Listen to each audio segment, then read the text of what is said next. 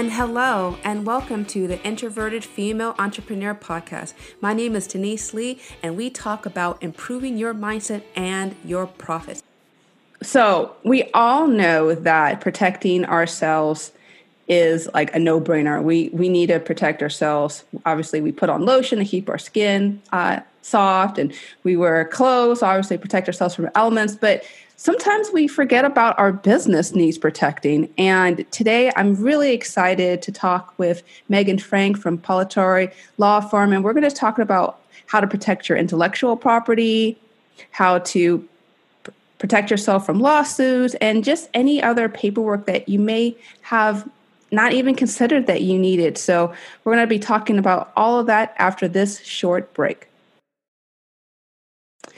Hi, Megan. How are you doing today? I'm good. How are you doing? I'm good. Thank you. So we got a good little teaser of everything that we're going to talk about. So before we launch into any of this, I've got to ask you a question. Why in the world did you decide to specialize in small business law? I decided to specialize in the small businesses and startups with entrepreneurs. I am a military spouse and mom of 4. So I have been moving around the U.S. and the world for the last 11, 12 years. And as a result, there are a lot of women and spouses in the military community who started businesses, who have a very entrepreneurial spirit because we can move with our business. So it is a great niche to be in to be able to help people who are willing and wanting to create a business, to create independence and a life for themselves while they move around the United States to support their spouse throughout the military careers. So that's how I initially got started in it. I love the fact that you made a personal tie to it and not just be like, I just want to make money. Right? Yeah. For me, it's never been about money. I initially entered the practice of law with more of an altruistic, bleeding heart. I wanted to help those who couldn't help themselves. And I started with an interest more in the bankruptcy sector to help people who were in a bad time. And over time, that progressed. And I took a step back for a few years as we were living overseas. And when I decided to re-enter the law practice, I entered with this firm, which is a cloud-based firm, and we are in multi-states now, as a way to give back and help other people again, and similar people who have had the same experiences, that they're wanting something for themselves. They're wanting to help provide, and starting a business is a wonderful opportunity to do that. And we'll definitely make sure before the end of this talk to share how people can learn more about you and the firm. But we've got a lot of things to cover, so let's get straight into it. So let's first talk about intellectual property. So for those who are new to business or have no idea what I'm talking about, can you break down what intellectual property is? So intellectual property will encompass, it's a vast topic. So that will include subjects as in your patents, which is going to be processes and designs for items. You'll see where it's patent pending, which means that has been filed with the patent office. It's pending. Once a patent is filed, it's on record for a number of years, and people can go look that up. The other topics are trademarks. That's your brand, your logos, the name of your business. That's intellectual property. So is copyright, digital downloads, digital ebooks, courses that content creators, especially in the digital age, that is all copyright. That is also intellectual property. So those are an overview of the different types of intellectual property that we have as business owners, especially in the digital world. Why do you feel like a lot of new business owners, especially women entrepreneurs, don't feel the need to protect their property? I think sometimes it comes to not knowing what they need to protect and not understanding what the protection will do for them. If they trademark or they file a copyright, that will give them rights to sue if somebody tries to steal or copy their works that have been copyrighted and trademarked. So a lot of it's just not knowing. A lot of it's fear. It is expensive. It is not cheap to go and trademark. But as we try to tell a young startup company, those are costs that you need to balance and you need to budget for, because it's a lot cheaper to do the trademark than it is to come back and fight if somebody infringes on it, or if you infringe on somebody else's because you didn't take the time to look. And for those of us who are just completely ignorant, like I'm just going to throw out some numbers and you're going to tell me, yes, I agree with you, or Denise, no, this is what it really is in terms of cost. So like, let's, for example, we're going to trademark our logo for about $1,000, right? But if we're trying to fight in court to protect it, right, could we be saving like up to $5,000 in terms of legal fees? Like I just want to give a perspective for people to say like, well, it may cost you $1,000, but you're really saving $5,000 or whatever amount of money in terms of legal fees down the line. Yeah, you'll be saving yourself a lot more than that in legal fees. So if you take the time to trademark your logo, your brand, your name of your company, whatever you decide will be based on what you and your attorney decide will be best for your company to trademark. You will now have the right to enforce that trademark. So if you see somebody in the same services, same goods, using your trademarked logo, your trademarked name, you are now able to send cease and desist letters to them, asking them to stop. If they don't, now you're able to sue. And you'll be able to get compensation for that as well as your attorney's fees back. So you're talking thousands and thousands of dollars versus just the $275 filing fee and around $1,000 for the attorney to do all the work to get the trademark filed. And those trademark filing fees are varied, as is the attorney's fees. It depends on the complexity of your trademark and how much is involved with that particular trademark. So it all really just depends on your business. Yes, it really depends. Each business will be a little bit different in how and what they need trademarked. So it is a case-by-case basis. If the filing fees are the same for each trademark, but you have to come up with a strategy and a plan. Do you want the company name trademark? Is it more of a logo you need trademarked? Do you need a combination, or are you in multiple goods and services? Each good and service is an individual trademark. So that means an additional filing fee. So it really becomes a strategy base as opposed to what is best for your company. Those are good points, Megan. Now, with a lot of my new clients who start off in business, they may think, my goodness, I'm already, spending a lot of money already, with you.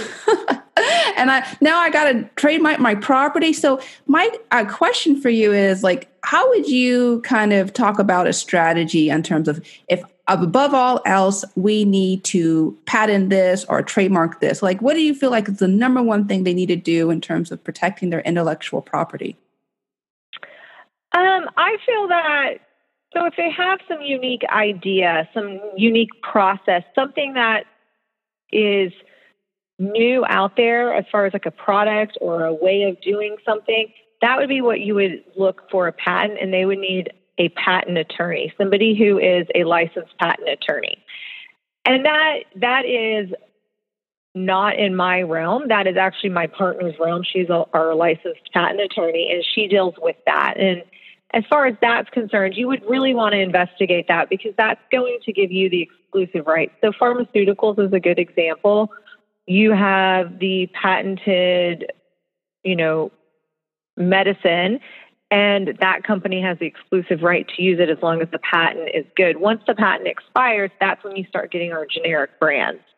Because when you patent an item, that information is made public, but nobody else can use it till the patent expires. So you are giving yourself then the exclusive right to that. As far as trademarking and copywriting, everybody has a common law right to copyright. That's that C in a circle, which you want to put on your websites and you want to put on your digital downloads and your ebooks and your your courses. Since a lot of our entrepreneurs are doing web-based services, and there's so many digital downloads and a lot of influencers, you want your work, which is copyrights or your authorships, your music, the written word is what a copyright is. You want that protected, and everybody has a common law right to that. So you can put that C with the circle, your name, the year, and all rights reserved on the bottom of your documents, on the bottom of your website. And you are putting the public on notice that, hey, this is my work. This is the original work that I created. Don't steal it. So everybody has that right. And that is one of the quickest, safest ways to protect the work that you've created. Now, you can go and register that with the Copyright Office. It's about $25. This one everybody can do on their own. And that puts it as a registered copyright, which if you find that somebody completely copied your digital course and is using it word for word identically, you now have the legal grounds to go after them when it's registered. And you can get more compensation when it's registered. But everybody does have a common law right to their copyright. So we tell everybody, please put that at the bottom of your website. You put it at the bottom of your downloads. Protect your documents, because if you don't have it, it will be harder to prove that it was your original work. And so this is just the way to put everybody on notice. With the trademarks, yes, for startups, they do say that. And I have had clients that say the same thing. I've got to budget. Do I want to spend it on this? Do I want to spend it on my formation of my company? Do I want to spend it on my trademark? You want to trademark your item. There's two different ways that it can be trademarked. You can do an intent to use trademark, which is saying your good or your service is not yet in the public domain. So you haven't started selling it, but you intend to sell it. Within 6 months, you can get an extension, but you're saying, I intend to use this with this good or this service. The second trademark is you've already started selling your item. And now your trademark's in the public domain. People are seeing it. You're advertising it. Now we can go ahead and file a trademark.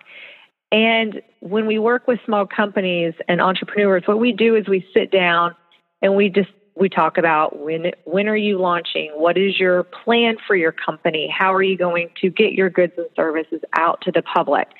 And then we develop a strategy when it's time to file your trademark. Do we need to go ahead and file it now because you're already selling products and you want to keep it protected? Or do we say, let's wait a couple of months. You need to complete getting the business started, getting everything up and running, and you're not yet in the public domain yet. You haven't yet started selling your good or service. Then sometimes we advise that let's hold off on a trademark, and when you meet certain criteria, then let's go ahead and file it. So it is a case-by-case basis on what's best. It really depends on what that company is needing after we talk to them. Those are some really good points there. I want to pivot and ask about the flip side. What if, for some silly reason, you found yourself copying some things that you thought you got from yourself, but really you're inadvertently using from somebody else's? Like, obviously, if someone sends you a cease and desist, you don't use the material. But what can you do from the flip side if somebody comes to you and say, "Hey, you're using my stuff," and you really do believe that your creative work was original? You would want to talk to an attorney, and then you would want to, what we would do is we would look and see, when did you put your material in the domain or your trademark? When did you author it, and where was it exposed? And when did this person author theirs or trademark? Sometimes they haven't trademarked, but it's a common law issue that they said they've been using it. So we would start doing investigations, and we would get information like, when did it go public? When did yours go public? What is the audience? What is the service and the goods that is being worked with? And then once you start to gather that information, you can get a clear picture. And sometimes it's as simple as sending a letter back. Sometimes it can be more complex. We had a case going on regarding songwriters. So who owned the copyright to a song? So it is going to depend on some research. And once you get that information, then you can proceed forward. And sometimes you are in the wrong, in which case we will go ahead and correct that. But sometimes you're not. And we can send the same type of cease and desist letters as well to the other party because they've infringed your rights. This is a really good public service announcement to say that please, whatever stage of business that you're in, you need to document. You need, especially for those creatives. When I say creatives, I'm not just talking about photographers. I'm talking about anyone who create content creators or someone who just has a lot of digital footprints out there. Start writing down like what you're doing, maybe where you were kind of researching, because I think oftentimes we get so busy in creating content, we forget where the heck like some of our ideas came from. Yeah, exactly. And a lot of businesses or small businesses, we do or they do, let's create that digital download. And you have a landing page and you have the download. That is still material you want to copyright because you don't want somebody else taking that download you created, that freebie, that handout, and claiming it as their own. So it is good to make sure that you do have those copyrights on there because you want to own and let everybody know this is my work. Because we do it all the time. I do it. I know you've done it. Yeah, I want that free digital download. I'm going to give you my email address.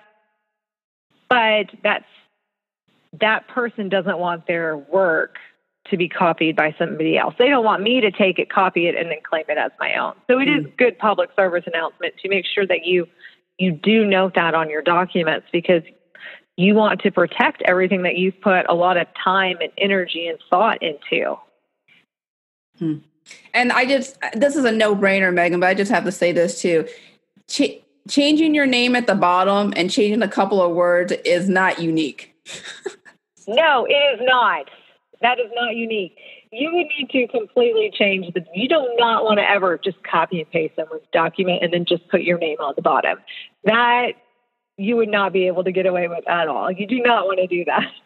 I've seen some ridiculous things and as a business coach, I'm like, wait a minute, I think I've read this somewhere else. And it literally just copied like a paragraph and then boom, it showed up somewhere else on a website. Exactly. You can always copy something, throw it into Google and see if it has been copied before or written before. And don't take that paragraph and change one or two words. Again, because you still copied the original content. So we definitely don't want to do that. It's the same with privacy. That's the other area I wanted to make sure that we talked about was the privacy policies on our startup businesses. I see it a lot with the young business. They just get their webpage up and running, but they do not have that privacy policy at the bottom. And that privacy policy says what you do with the information that your customers, clients give you. So same thing, digital download. You create a digital download. You have to put your email address in to access the download. Well, now you have my personal information. You need to have the privacy policy at the bottom of your page to inform the users what you will do with their privacy information, with their personal information. So their name, their email address. It's a long encompassed list of what personal information is, but it's required to have that privacy policy. And there are a lot of startups that don't have that because they didn't know that it was required to have.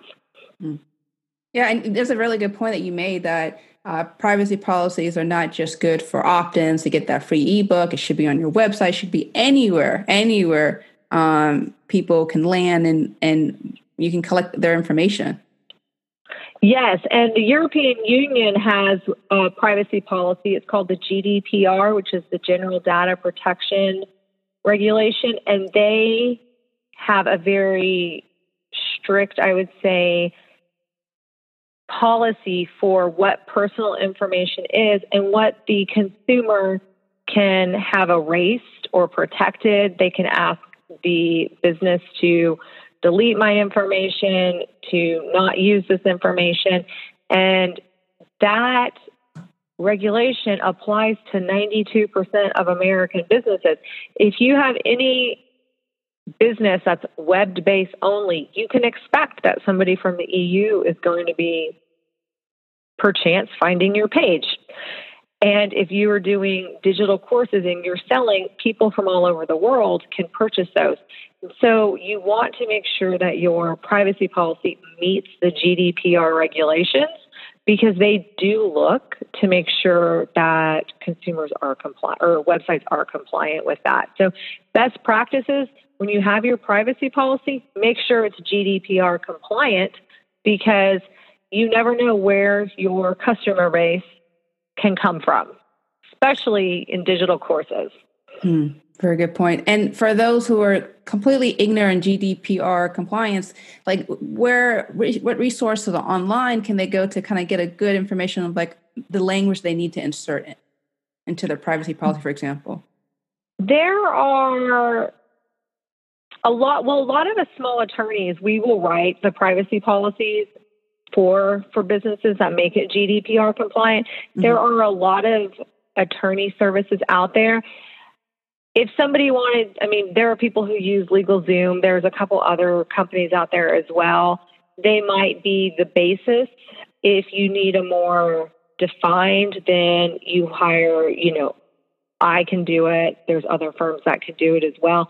But you can Google GDPR and it'll tell you what the consumer's privacy, what they are entitled to privacy on, and how you need to make sure your data is stored, how you need to make sure you address any type of data breach. And they can read about that to get more information on what the regulation for that is, to make sure that their privacy policy is compliant. Now, this is something, I know we didn't talk about this earlier, so this is going to be a surprise topic. Okay. And I want to talk about buying email addresses. Oh, okay. Yes. And the rush to get as many digital downloads. A lot of newbie business owners, content creators have been lured to advertisements that say, hey, buy our email list for like $500, or whatever. But not all those email addresses were provided with consent. Mm-hmm. So my question is there kind of any way that if you're buying off email addresses or buying kind of information from somebody else, what things should people look out to say, okay, this is legit. They didn't scam it off anybody else, and I have the right to use it? That is a good question. And I actually would need to do a little bit more research on that one. Sorry about that. No, you are fine. That is not something I've come across too often. So I don't want to say anything and then lead everybody astray. But what I'm going to do is look that up and then get back to you so you can put that back out. So yeah, because I want to give you an answer, but I don't want to give you the incorrect answer. So I am going to research it and then email you so you can do a note to this so we have an answer, because that is a good question. Or we can do a part 2 of this. Yeah, that works too. Because the reason why I mentioned that, Megan, earlier was that just because you don't know doesn't mean that you're not liable. Exactly. Yeah. Not knowing is never a defense. Correct. So you cannot say, well, I did not know, and that will never hold up in a court. So that is not a defense. You do have to have some due diligence to do some research, and that is true. And that's where some of these privacy policies are important, because I've done it. I can admit to this. I go to a new website. It has the pop-up across the bottom, has the privacy policy and the terms and agreements. I don't often read it. I just click it, which is what a lot of us do. If I was to read that, it would tell me what they are doing with my data. They may be selling it. because there are companies that sell data. They may be tracking it. They may be using cookies. If you were to read that, you would know what they were doing. But I, too, admit, I don't often take the time, and I'm a lawyer. I click and I move on, especially if I know it's a website, let's just say like it's a common website that I visit and I am, purchasing clothes or something. I tend to not often read it. But we should probably, because it's the same thing. Not knowing is not a defense. It's not going to get us out of trouble. Well, I'll just say, even though we both don't know the answer to the question, we'll say, hey, look, it's just not a good idea to just rip off email addresses from God knows where. No, it is not a good idea to use them for people's data without their consent and knowledge. No. Well, is there kind of anything else, like red hot things that you feel like in terms of legal protection that a small business owner has to know? Yes. If you are a small business owner /influencer /blogger, because a lot of our entrepreneurs are influencers and bloggers.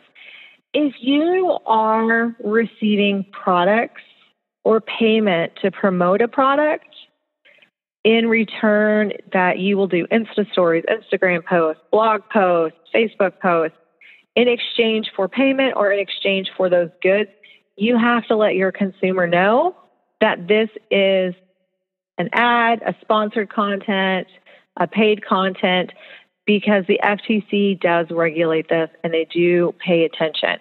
You cannot take money or product for value and not disclose that you are not either an affiliate or a sponsored, or that this was done as advertising. It needs to be very clear and very conspicuous. If you're doing it in an Instagram post, do not bury it in 30 hashtags. It cannot be in the middle where it's like hashtag ad and nobody sees it. It needs to be at the top or at the bottom of your post, very clear. If you're in an Insta story, you cannot just speak it. You also need to make sure there's a hashtag or a note in the story, because you can't assume everybody is reading. You need to assume, or listening, you need to assume some people will be reading. So you want to make sure that the small business entrepreneurs, influencers, bloggers know to make sure that they are compliant, because the FTC is watching. And we don't want to lead our consumers astray, and we don't want to make consumers believe that you are promoting this product for your own free will when you're actually getting paid for it. Yep. So we want to make sure if any of our small businesses are doing that. The FTC is a great handout on social media influencers and blogging that will lay out exactly what they need to know about how to promote their paid content and affiliate marketing. So they can just go to the FTC, and there's a great handout that they can follow to make sure that they're still compliant. Thanks for letting people know that it's already on the FTC's website, and it's not hidden. They want to help you. No, it's not hidden. Yes, they do want to help you. I definitely, we have to do part 2 of this, because I definitely think that there's a lot of information that small business owners need to know to protect themselves and protect their property, intellectual property. But in the meanwhile, Megan, where can we find you and learn more about your practice and just anything else? Closing thoughts before we wrap this up. Yeah, you can find us. Our website is parlatore.com, and that's PARALOTRE, lawgroup.com. And my name will be up there. You can reach me at megan.frank@parlatorelawgroup.com. And I respond to emails really quickly. My Instagram is a work in art, so it's actually not up right now, but as soon as it's up, I'll let you know.